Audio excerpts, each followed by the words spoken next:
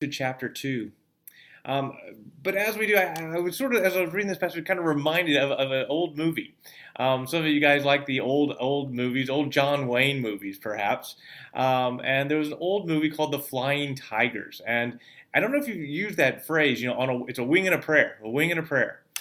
It actually comes from this John Wayne movie, The Flying Tigers. And apparently, in the movie, plane's been shot down, the wing is off, and there's only one wing, and he's trying to land the plane with only one wing. And at this point, I mean, the aerodynamics, I don't know, it's a movie, who knows?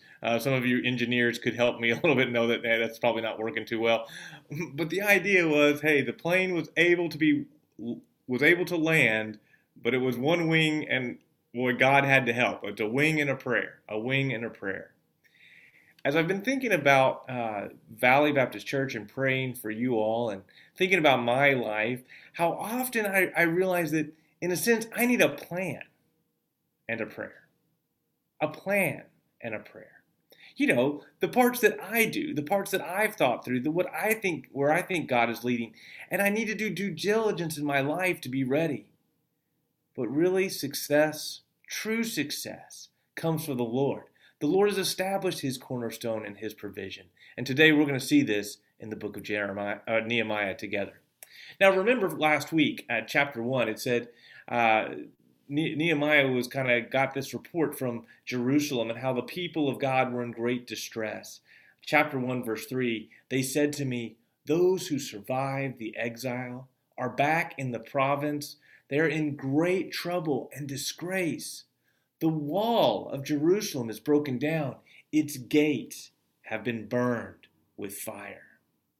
Now, in our modern context, we don't really build walls around our cities, and we might not know why this seems to be such a big problem. But for the people in Nehemiah's day, they were acutely aware of the problems. In fact, so much so that you see a proverb. Proverb 25:28 actually says, like a city whose walls are broken through is a person who lacks self-control. Now, what is this proverb?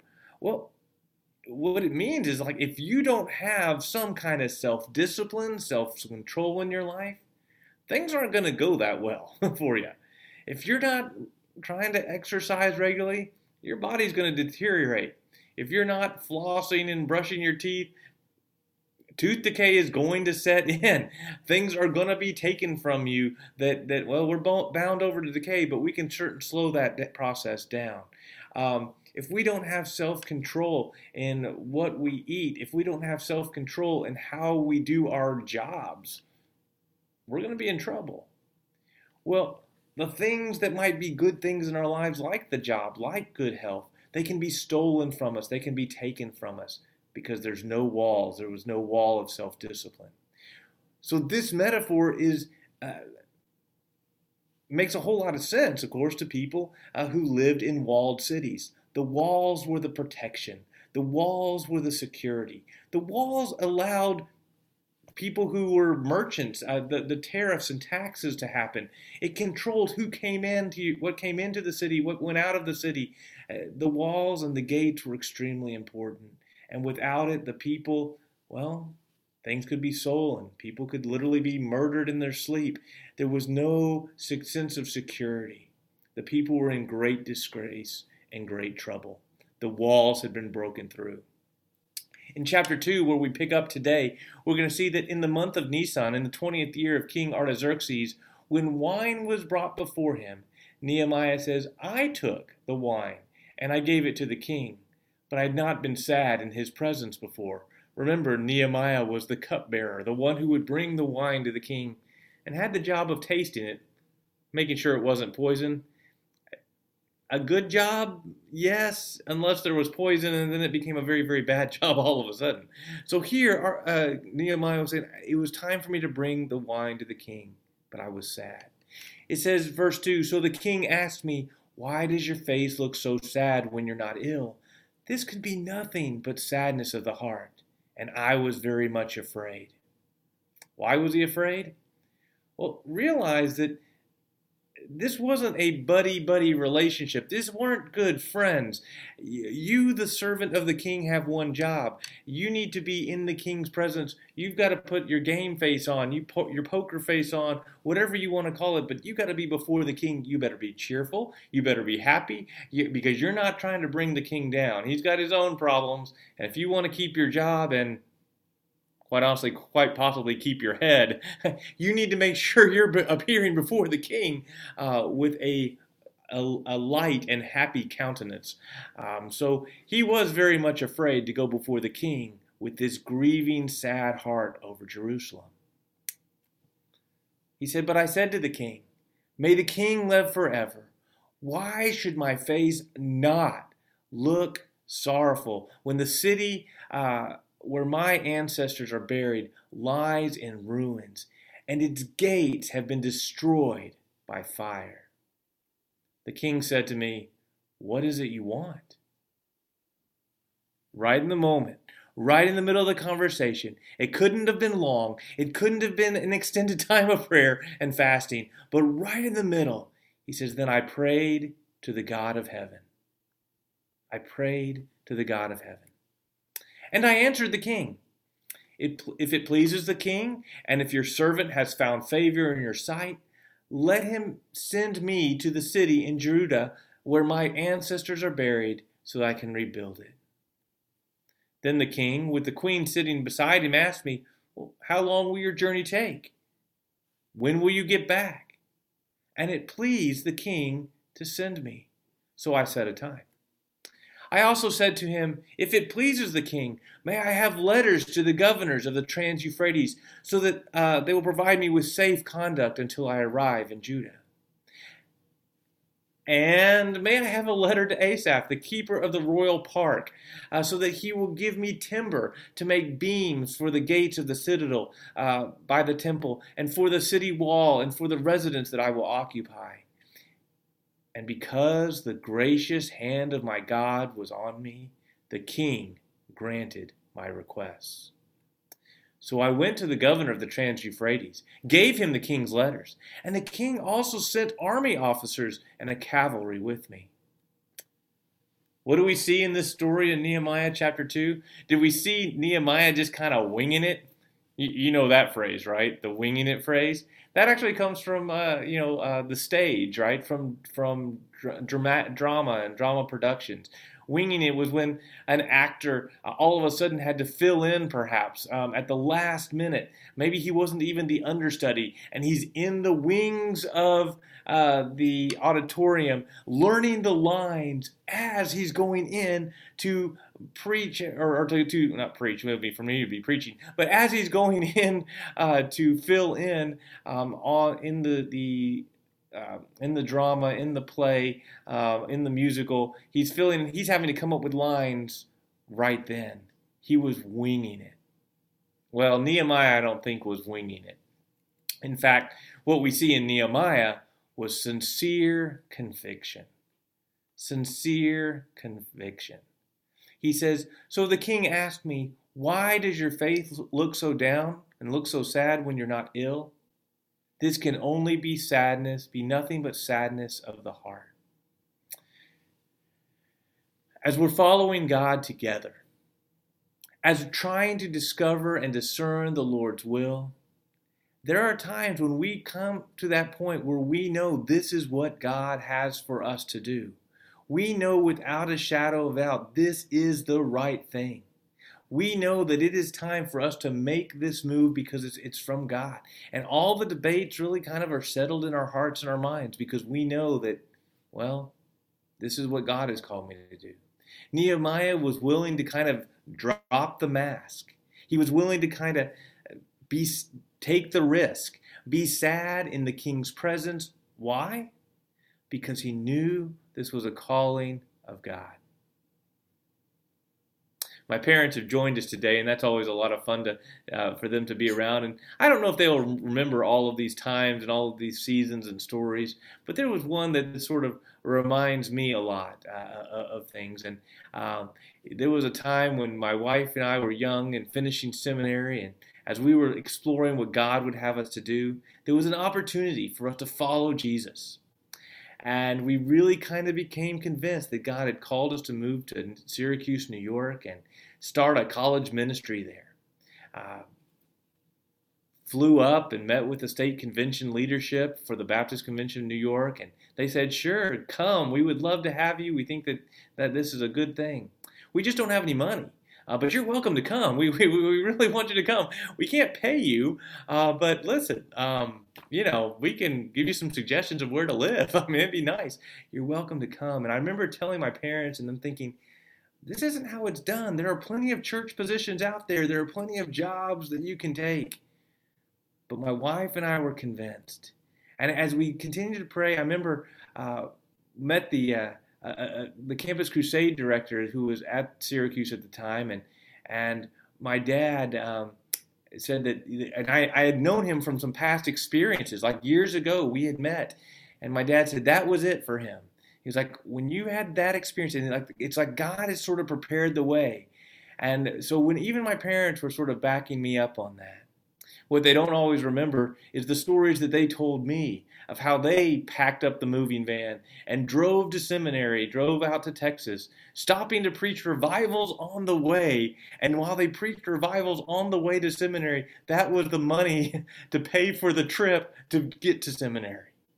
And when they got there, they didn't even have housing lined up. They just had a truck full of their belongings and a young, I don't even remember how old I was, probably about 6 or 7 years old, to just come and let's figure out what God had. But they knew that God was calling them. When we follow the Lord, we follow the Lord with sincere conviction. That means we're not getting sidetracked. We're not having someone pull us away. I don't even know if I even told my parents this back in the day, but when we were called to Syracuse, there was a job offer on the table that came up that summer right before we moved. Here's a church that wanted to pay me money. Why would I go and work for free? Why would we go and try to start the ministry? Because God had called us. We need sincere conviction. Nehemiah knew where God was leading. He wasn't going to get distracted.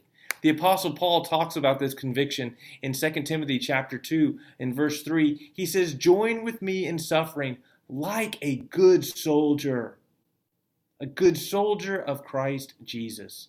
No one serving as a soldier gets entangled with civilian affairs, but rather tries to please his commanding officer. When we come to that conclusion, when we know where the Lord is leading, and I'm not talking about just our own desires, right? We already talked about that one. It's not an I problem. It's not a selfish thing. But when we know this is where the Lord is leading, we can't get distracted. Those distractions will come. But we need to say, no, this is the Lord's plan.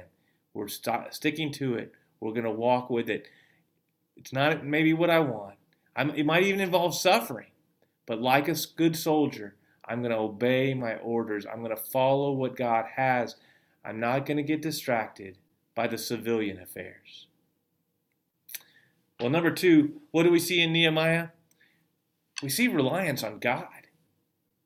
We see reliance on God. Now, he had already spent time praying and fasting for the situation. We saw that in chapter 1 last week. Your church has engaged in some time of prayer and repentance and thinking about what God is calling you to do. But even in the middle of the decision, even when it came to that moment of choice, we see Nehemiah do what? He stops and he prays. The king said, right, in verse 4, what is it you want? Nehemiah in the middle. I mean, I don't think out loud. I think this was very much under his breath, in his heart. He was just praying, Lord, give me success. Lord, open the door. God, fulfill your promise. God, you never fail. You never will. I'm trusting in you. I prayed to the God of heaven. Prayer keeps us humble. Prayer reminds us that God is God. It's not all up to us. It doesn't all depend on us. God is God. And success is ultimately in His hands. I thank you for your prayers for us in the college ministry. And I've shared that it's been a bit of a difficult time for us right now.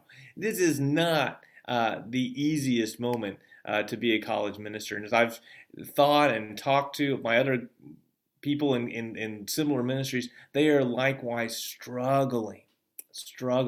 Numbers are down. How do you make it happen? Last Friday, one of the young men in the college ministry, we decided, we're not going to do the regular meetings like we have. We're going to do some more like random Friday night kind of Bible studies, that kind of like outreach events. This past Friday, 13 people came and joined us. 13 new people who had never come before. And this young senior at Towson shared like this passionate message, and people were just kind of struck to the heart. Now, I got to be honest, I've been doing this a long time, and I preach and I teach, and I hope share God's word passionately, and God is often moved. But now I'm seeing here, in the midst of the struggle, the Lord has done something that only the Lord could do. It wasn't my wisdom, as a seasoned campus ministry veteran. In fact, the largest campus ministry director, we were talking about this, and he said, "How did you have so many come? What did you do to make this happen?" I want to say, well, we kind of figured out that this semester was a different one, and I can certainly take credit for all of this. It was the Lord. That's how it happened. It was Jesus. That's how it happened. It was actually nothing I planned, nothing I did. It was all Jesus. We sometimes think that oh yeah, my plans, I'll figure it out. But it's the Lord who gives success. Nehemiah stopped. He prayed. He realized that it was time to be humble, that he had to be dependent, and that success is ultimately in God's hands. Proverbs chapter 2 says it this way, "For the Lord gives wisdom. From his mouth come knowledge and understanding. Not from your great intellect, from the Lord." Verse 7, "He holds success in store for the upright. He is the shield to those whose walk is blameless. For he guards the course of the just and protects the way of his faithful ones." One of the ways the world is going to know the Lord is as we walk with him, depending on his power, we reveal his majesty and his truth. People aren't going to come to be part of Valley Baptist Church because of how great the people of Valley Baptist Church are, even though you guys are great people. They need to come to be with the Lord. We need to see the Lord's strength and his power flowing through our lives. Next, we see in Nehemiah, and I love this part, it wasn't all just like, well, I'll just hope God takes care of it. It wasn't just sort of like without any plans. In fact, we see in Nehemiah, when the king asked him questions, he clearly displays that he'd given forethought and planning. He had a very clear goal in mind. He knew where God was leading him. He set a timetable. He understood how long this was going to take and what needed to happen. He'd even calculated the resources. Let me show you. Look how Nehemiah asked exactly for what he wanted. He said, I need to rebuild the walls. I want to go to the city. He had a clear goal. And then he knew what he needed from the king. Verse 7, "If it pleases the king, may I have letters. Give me a protected journey. May I also have a letter to Asaph for timber." I'm going to need some resources. The people aren't going to have the resources to rebuild the walls, to rebuild the gates on their own. Could you give me timber? Would you be willing to do that, king? And because of the gracious hand of God, he granted my request. He knew it was from the Lord. He had a plan, but he knew that it was God's power that would ultimately make it come into fruition. And don't miss this. Don't miss this. The king also sent some army officers and cavalry with me. I think Nehemiah knew he didn't actually need that. If God was calling him, God was his protection, and God was his strength, he doesn't really need the army. But what's interesting to me is that God, in his graciousness, gave even more than Nehemiah asked for, even more than was in his plans. He gave abundantly more than we could ask or imagine. That's what Paul says in the book of Ephesians. He talks as a prayer to the one who is able to give immeasurably more or abundantly more than what we ask or imagine. To him be glory and praise. When we're in God's will, we're in the center of his plan. When we're trusting in him, even as we make our plans and provision, try to do the best job we can, God's graciousness gives abundantly more. In Luke chapter 14, Jesus shows that it is appropriate for us to lay out these ideas and plans and set the timetables and figure out and have a plan moving forward. He says, suppose one of you wants to build a tower. Won't you first sit down and estimate the cost to see if you have enough money to complete it? If you're going to get this project done, can we do it? If God's calling us, I know we can because his power is there. His provision is there. But we need to be those that calculate and think through what are the next steps, what needs to happen. That's our responsibility. You see, proper planning shows that we are placing the correct level of significance on God's work. Proper planning shows we're placing the significant or the right level of significance on God's kingdom work. God hasn't called us to just sort of float through life, but instead to invest our lives, to strategically be the stewards of our lives, but to be those who walk with him in his power and use what he has given us as he gives us insight and understanding to make those proper plans as we follow him. It's a plan and a prayer. It's God's power and who God has created us to be as the people, as his people.